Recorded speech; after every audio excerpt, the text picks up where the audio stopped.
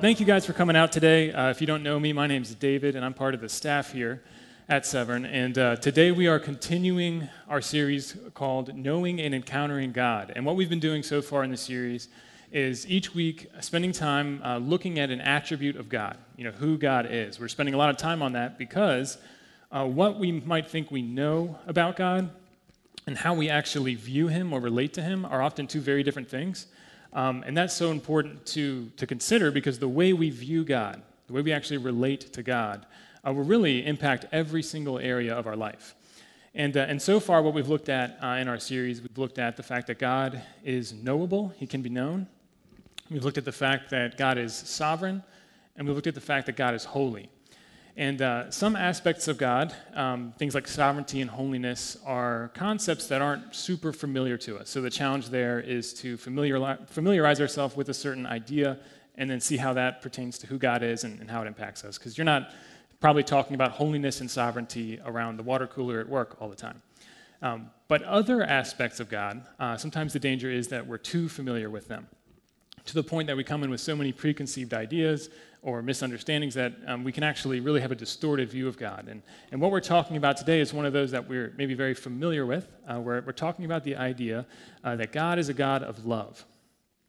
And I'm going to guess that nobody here who's listening, either in person or online, nobody's here who's like, that's the first time they've heard that. We've all heard this idea that God is a God of love. And you've all shown up today with some preconceived ideas about what that actually means and how it actually impacts your life. And some of those are, I'm sure, correct and some are incorrect. But on top of that, as far as the view of our misunderstandings of maybe God's love, our understanding of love itself, just the word love, the definitions that are out there and the way it's used are so various that if you were to go out on the street and ask 10 people what is love, half the people might start singing to you, but the rest would give answers that are all different from one another. We'd have all these different definitions. And the reason I wanted to start with that, just that idea that we come in with these different understandings, these preconceived ideas, is so that we can approach God's word today, all of us together, with a posture of recognizing that we don't perfectly understand what it means that God loves us. We don't fully understand that. And that's not a knock against you or me. Paul himself, the Apostle Paul, prayed for Christians that they would come to know more fully the length and the width and the breadth and the height of God's love. So that's our goal today, is that whether you're a Christian or not, if you're listening today, my hope is that by the end of our time today, we'll all have grown in our understanding of what God's love is and what it means that God is loving. So we're going to talk about why we need to know God's love, how we can know it, and then how we can actually personally experience it in a way that actually changes us. And to do this, we will be in a very familiar passage. I'm going to be in John 3. I'm going to read verses 14 through 18, and we'll get started here. So starting in verse 14. Just as Moses lifted up the snake in the wilderness, so the Son of Man must be lifted up, so that everyone who believes in him will have eternal life. For God loved the world in this way. He gave his one and only Son, so that everyone who believes in him will not perish, but have eternal life. For God did not send his Son into the world that he might condemn the world, but that the world might be saved through him. Anyone who believes in him is not condemned, but anyone who does not believe is already condemned, because he has not believed in the name of the one and only Son of God. So the first thing we're going to talk about today, our first main idea, is why we must know the love of God, why we must know God's love. And this passage we looked at today contains the most famous verse ever. Really without a doubt, John 3:16 is the most famous verse, for God so loved the world. Even if you're not a Christian, you're familiar with John 3:16. But for all its fame, we have a really hard time believing and actually living like that verse is actually true. And I would go so far as to say that our inability to believe that or actually recognize that truth, that God loves us, has probably led to more problems than anything else ever. That's a pretty bold statement, but here's what I mean. Why do we need John 3:16? Why does that verse exist? Why do we need a verse that says God sent Jesus into the world to save the world? And for the answer to that question, we have to go all the way back to the beginning, to the Garden of Eden, where God created everything, and it was all good. It was perfect. No sin, no death, no sickness. But as the story goes, man rebelled against God. Sin entered the world, and everything was really ruined. Everything was broken. And that's why no one has to convince you that something's wrong with the world. No one has to convince you there's something wrong with you because we've only ever known this sin-filled world. But everyone knows the original sin is Adam and Eve ate the fruit God said don't eat. But have you ever thought about what was the belief behind that sin, that what led to them actually making that decision to disobey God? And when you look at the story at the beginning of Genesis, you'll see that it's actually they didn't believe that God really loved them. They didn't think God actually had their good in mind, and they actually believed the lie that he was holding out on them and actually trying to pull a fast one, and leading them away from joy instead of into joy. And what that led to was them being dissatisfied in what God had for them, going their own way, and nothing but problems followed that. So this inability of them to believe that God actually loved them made them view his commands, again, as things that lead them away from joy instead of into joy. And we do the exact same thing, and it leads to all kinds of problems in our lives. But if you think about the commands of God, if he actually loves us, then his word and his commands are actually only for our good. Every single command he's ever given are just for our good. It's for human flourishing, for our life, for our joy. And he's actually revealing to us the reality of our design, how we're made as people and what we're made for. But if God doesn't love us, his commands could simply be just to, keep us in line or make us miserable or, just to make sure he can be the dictator of the universe, that. But if he does love us, then they're actually for our good. And all of God's commands, Jesus said, are summed up into two. He said it's love God and love people. So what this shows us about our design is that you and I, we were designed for love. We were designed by a God of love. We were designed to love. And I think, there's evidence for this even if you were to just look around the world and see the obsession people have with love. Even though it might be a distorted view of what love is or misunderstanding of what real love looks like, we're obsessed with love. And I think that's just evidence pointing to this reality of our design. But if we're ever going to be people who actually live in this design, we're actually people who live lives fulfilling what we're actually made for and really flourishing and actually experiencing this joy in this life that's found in that, then we have to know the love of God. Because in 1 John we see that we love because God first loved us. So if you don't know about that foundational love of God, you're like a building whose foundation is off. And when a building's foundation is bad, cracks show up. So in our lives, cracks will show up in our lives, just like a building with a bad foundation.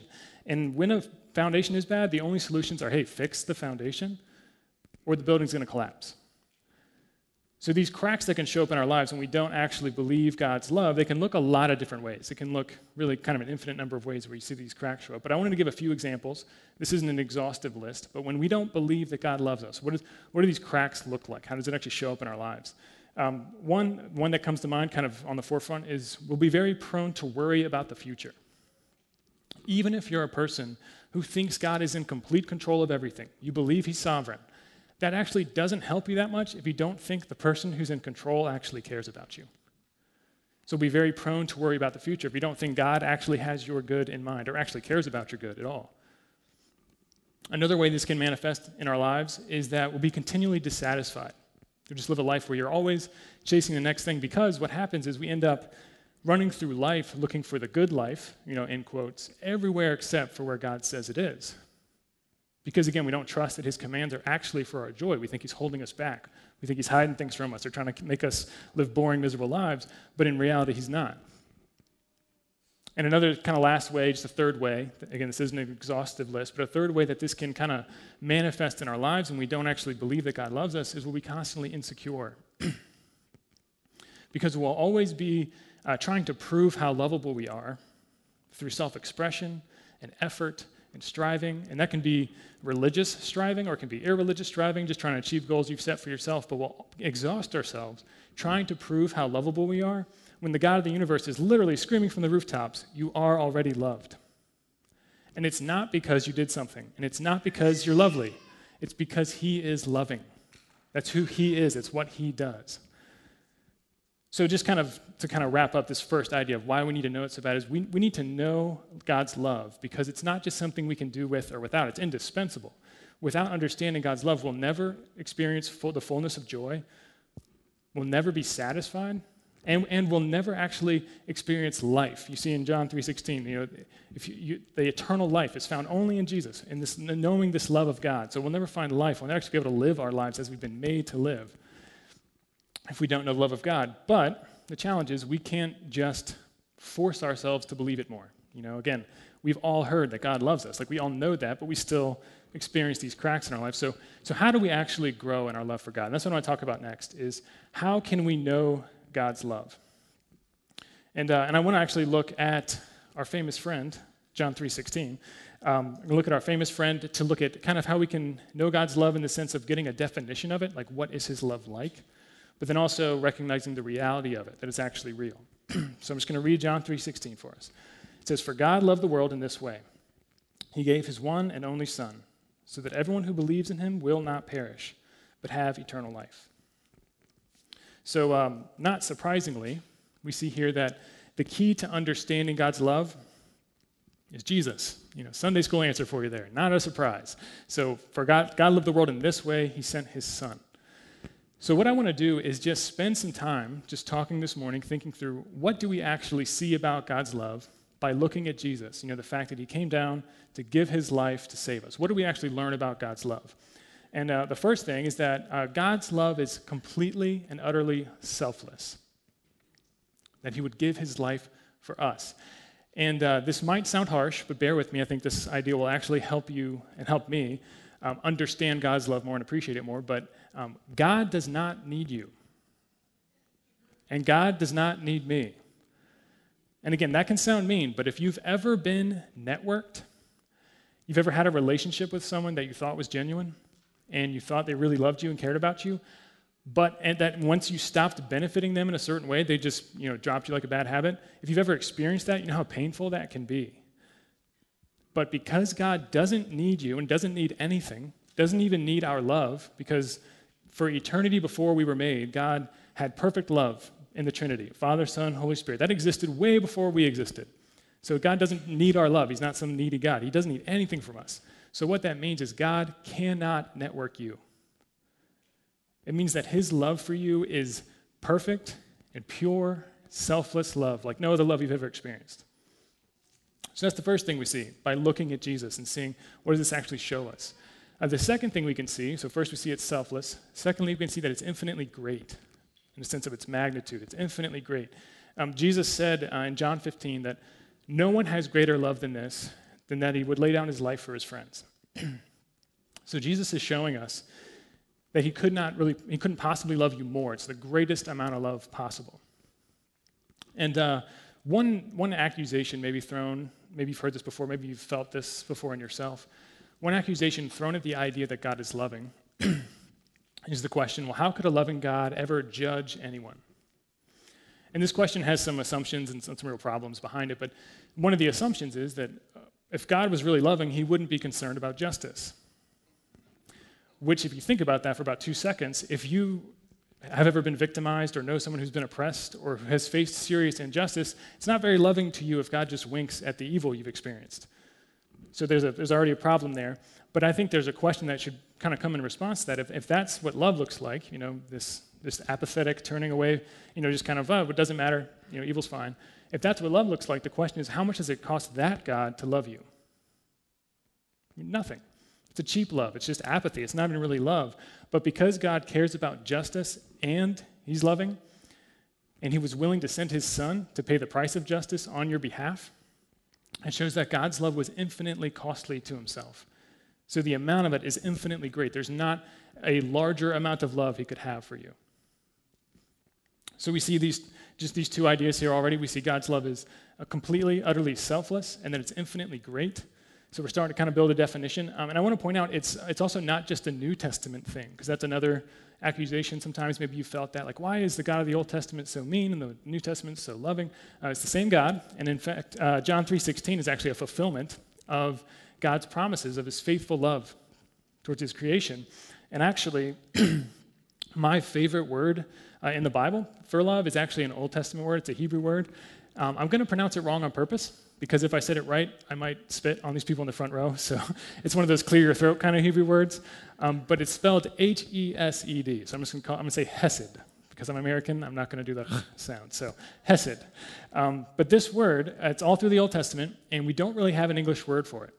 If you look through if you do like a word study and look at this, you'll see all different kinds of English translations. Sometimes it shows up as loving kindness or faithful love, steadfast love. Sometimes it shows up as mercy. And that shows you, and it actually, the reason for that is we don't have an English word to really capture the ideas that this word captures.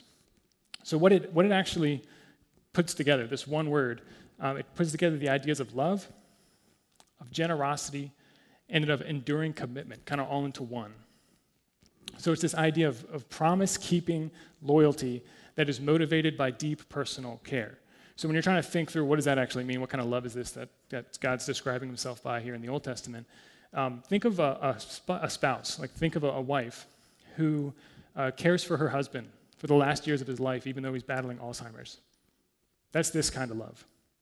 Think of Ruth, if you know the story of Ruth from the Bible, who sticks with her mother-in-law, Naomi, even though her husband had passed away, and she really, staying with Naomi could mean certain death for her because they wouldn't have anyone to provide for them. She loyally stayed with Naomi, her mother-in-law, and that's described as an act of hesed. It's this kind of love. Think of the God of the universe sending his son to die for a world that hates him. That's this kind of love. And actually, in Exodus 34:6, God uses this exact word to describe himself. He says, Yahweh is a compassionate and gracious God, slow to anger and rich in faithful love and truth. So that word faithful love, that's this same word there. So what we see here, I wanted to include that because it's this holistic picture of what it really means when we say God is loving, or when we say God loves you. It's so different than how we can often, what pops into our head when we think of love. Because sometimes we can just think of it as feelings of affection, feelings that can kind of come and go. We think of it as something you can fall in and out of. Or we can think of it on the other side of the coin. We can think of love just as some like stoic service. But what we see whenever we look at the way that, what we can see in Jesus as far as the way that God loves us is that God's great love is a committed, utterly selfless pursuit of your good. And I'll say that again. So God's love for you, God's great love for you is a committed, utterly selfless pursuit of your well-being, of your good. And I don't care who you are, but we all want to be loved like that. And maybe you think, yeah, I want to be loved like that, but how do I know that's true? It sounds like a fairy tale. Sounds too good to be true, maybe. How do I actually know it's real? And I wanted to spend just a second on that as far as how Jesus also shows us the reality of God's love, as far as how we can know that it's real. So we see in, again, John 3:16, we're so familiar with it, but it says, God loved the world in this way, he sent his son. And in Romans 5:8, we see that God proved his love or demonstrated his love in that while we were still sinners, Christ died for us. And this is so helpful for me, and maybe it will be for you too, that God's love is not some nebulous idea that we just have to really hope is true. God's love is not something that he revealed to a guy in a secret room that wrote it down and you can only read it with special glasses. Like, that's not how we know God's love. God built a tangible, concrete, real-life case for his love for us by making the primary evidence of it a historical event. The crucifixion of Jesus Christ is a historical event that happened in public in the Roman Empire and is extremely well documented. So what this means, why this is so helpful for me, and I hope it is for you too, is that when your life is falling apart around you and all of your circumstances are just terrible, objectively terrible, and you're looking around and you can't see any evidence of God's love, what we have is a historical event that cannot unhappen, that we can look back to and say, no, I don't understand all this, but God loves me, and I know that's true. And that's helpful. That's a very practical help, as you can look back, that event already happened. It cannot unhappen. So no matter what's happening, we can know, without a doubt, God loves us. And I need to take a drink, or I won't be able to talk for the rest of the day. So we've looked at this fact that Jesus is how we can understand what God's love is. It's how we can understand that it's real. I want to spend a little bit of time on our third idea, which is how we can experience God's love. Because you might be saying, okay, we can know it, that's great, but how do I actually personally experience this in a way that it actually changes me? Because you might have noticed in the passage that we read, that again is very familiar to us, but you might have noticed this tension. You might not have seen it, but there's a tension here. Because we see that God has a love for all his creation. God loves the world. And we read in other parts of the Bible, like 2 Peter that God's desire is that none would perish, but that all would come to repentance. So you see God has this general love for all he's created. But you also see that in that passage we read, that some are condemned and some are not condemned. So what's the difference? That's a tension. Whether you see it or not, there's a tension there. How do we actually experience the special saving love of God to where we're actually brought into good standing with him? What's the difference there? And to talk about that, I actually want to read verses 14 and 15 again. They're the verses that, when I read them, you might have been like, why didn't he just start with 16? We all know 16. But verses 14 and 15 said this. It says, just as Moses lifted up the snake in the wilderness, so the Son of Man must be lifted up, so that everyone who believes in him will have eternal life. So in John 3, Jesus is talking to a man named Nicodemus, who was a Pharisee. So he would have been very familiar with the story Jesus is referencing from Israel's history. Nicodemus would have been familiar with the old books from Israel's history, but you and I might not be as familiar with it. So Jesus is actually referencing an episode from Israel's history that's recorded in the book of Numbers, chapter 21. And what happened is God had brought Israel out of slavery in Egypt. So they were in Egypt, they were enslaved, terrible living conditions. He brought them out of that, delivered them from that in pretty miraculous ways. And now they're in the wilderness in Numbers 21, and he's leading them to the promised land. But as humans are, the people start to get angry with how God is leading them. And they accuse God of this. This is what they say to him. They say, "Why have you led us up from Egypt to die in the wilderness? There's no bread or water, and we detest this wretched food."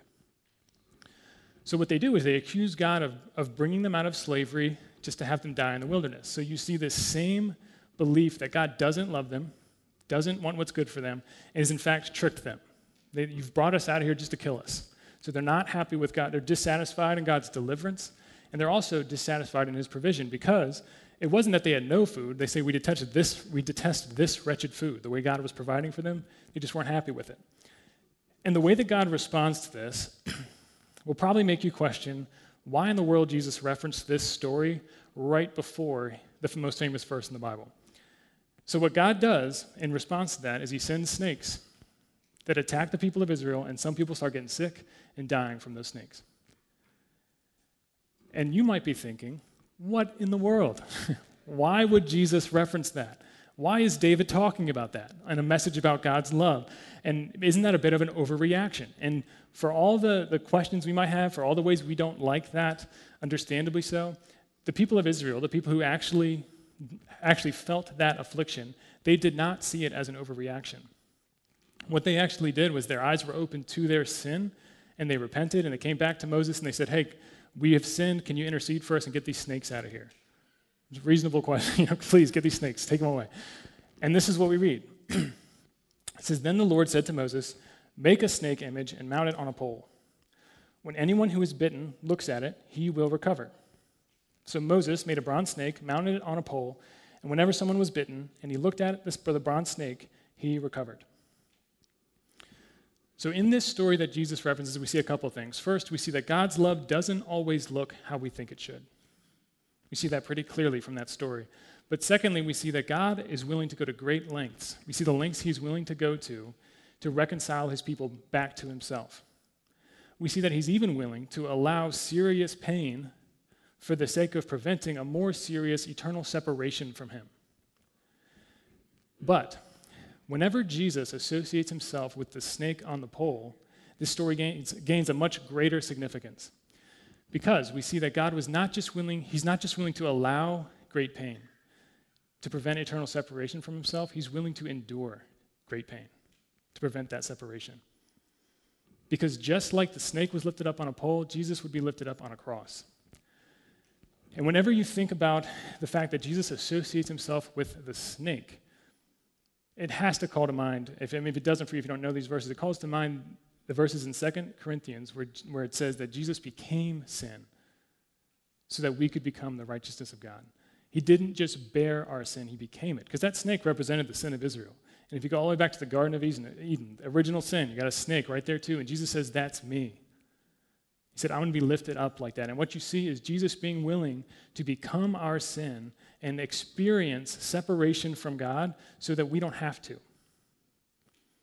So we see this love that just really blows all of our understanding of love out of the water. And the question, again, that I asked at the beginning of this point was, how do we actually experience it? And the answer might sound too simple to you, but all we need to do is look. Just like the people of Israel simply had to look and be healed, the same is true for us. All we need to do is look at Jesus, knowing that only in him is healing found. Only in him is life found. There wasn't some 10-step program the Israelites had to do. There wasn't some elaborate prayer they had to figure out or 6 things they needed to do first. They just had to look. It almost sounds too simple, but I think that sometimes it bothers us about the gospel. Sometimes it baffles us, but when you really think about it, it's a beautiful thing. All we have to do is look. And I actually want to, kind of as we're closing down today, read for you the conversion story of a famous pastor named Charles Spurgeon. If you don't know who he was a pastor back in the 1800s who grew up in a Christian home, but when he was a teenager was miserable, absolutely miserable. He just had no peace in his relationship with God, and one day, by a whole bunch of kind of like happenstance coincidences, he ends up in this Methodist church because there was this huge snowstorm. He wasn't even planning on going there. He just kind of ducked in because of the snowstorm.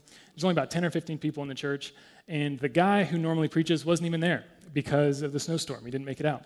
So shout out to replacement preachers in this little thing I want to read to you. But this is what happened. I'm just going to read it to you. Into the pulpit climbed a thin-looking man, a shoemaker or tailor. Spurgeon was never to know anything about it. He announced his text as Isaiah 45:22, which says, "Look unto me and be ye saved, all the ends of the earth, for I am God and there is none else." Spurgeon says, he had not much to say, thank God, for that compelled him to keep on repeating his text, and there was nothing needed by me, at any rate, except his text. I remember how he said, "My dear friends, this is a very simple text indeed. It says, look. Now, looking don't take a great deal of pain. It ain't lifting your foot or your finger. It just says, look. Well, a man needn't go to college to learn to look. You may be the biggest fool, and yet you can look. A child can look. One who is almost an idiot can look. However weak or however poor a man may be, he can look. And if he looks, the promise is that he shall live." It says the preacher managed to spin that out for 10 minutes, and then running out of anything fresh to say, he looked at his congregation and picked on Spurgeon.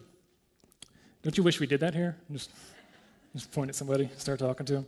He says, "Young man, you look very miserable." And, "Well," said Spurgeon, "I did look miserable, but I had not been accustomed to having remarks made from the pulpit about my personal appearance before. However, it was a good blow, and it struck right home." But the preacher went on. He says, "And you always will be miserable. Miserable in life and miserable in death if you don't obey my text. But if you obey now, this moment, you will be saved." And then he shouted at the top of his voice, as I think only a primitive Methodist can, "Young man, look to Jesus Christ. Look, look, look. You have nothing to do but to look and live." And I did look. I saw at once the way of salvation. I know not what else he said. I did not take much notice of it. I was so possessed with that one thought. Like as when the brazen serpent was lifted up, the people only looked and were healed, so it was with me. I have been waiting to do 50 things, but when I heard that word, look, what a charming word it seemed to me. I'm going to call up the worship team, and we'll kind of close down here. But I love that story, and I think that if you didn't notice, as we talked today about God's love, Jesus was the answer to basically everything. Where we find the definition of God's love, we look at Jesus. To know that it's real, we look at Jesus. To experience it personally, we look at Jesus. And I just want to say that's because all we need to do is look. And if you're someone who maybe your life experiences, maybe currently in your life, you've just experienced challenges that have made it really hard for you to believe that God loves you, the answer is to look at Jesus. And if you're somebody who is constantly worrying about the future because you just can't really bring yourself to believe that God actually has a good plan for you and that his way is better than our way, then the only answer for you, again, is to look to Jesus. And if you're somebody who just feels like you've been enslaved to your sin and to the consequences of your decisions, look to Jesus. And if you've never thought God loved you and you've never put your faith in Jesus, and still today you find yourself thinking, no, that's not true. That might sound kind of nice, but I don't really believe that God could love me. The answer for you is to look to Jesus. And if you're a Christian and you've sat through this sermon and you're thinking, that's basic stuff. I already got all that figured out. I would just encourage you to think about the fact that you don't. And to encourage you to keep looking at Jesus and to never stop looking at Jesus. Because in Jesus, we see God's love on display in the clearest possible way. So look to Jesus. That's my encouragement for all of us today. Let's pray. Father, I thank you that we can talk about your love this way and not be making it up. I thank you that you have displayed your love like this for us. And I just pray today, I just ask one thing, that we would, each of us, have our eyes opened to the reality of your love for us, to the degree that it would just continually be changing us and shaping us, and that we would have an accurate view of how much you actually love us and how loving of a God you actually are. Even when it doesn't look how we think it should look, even when life just has no evidence for us that we can see in front of us, God, I pray that you would help us to know the truth, that you really do love us. And I pray this in your name, Jesus. Amen.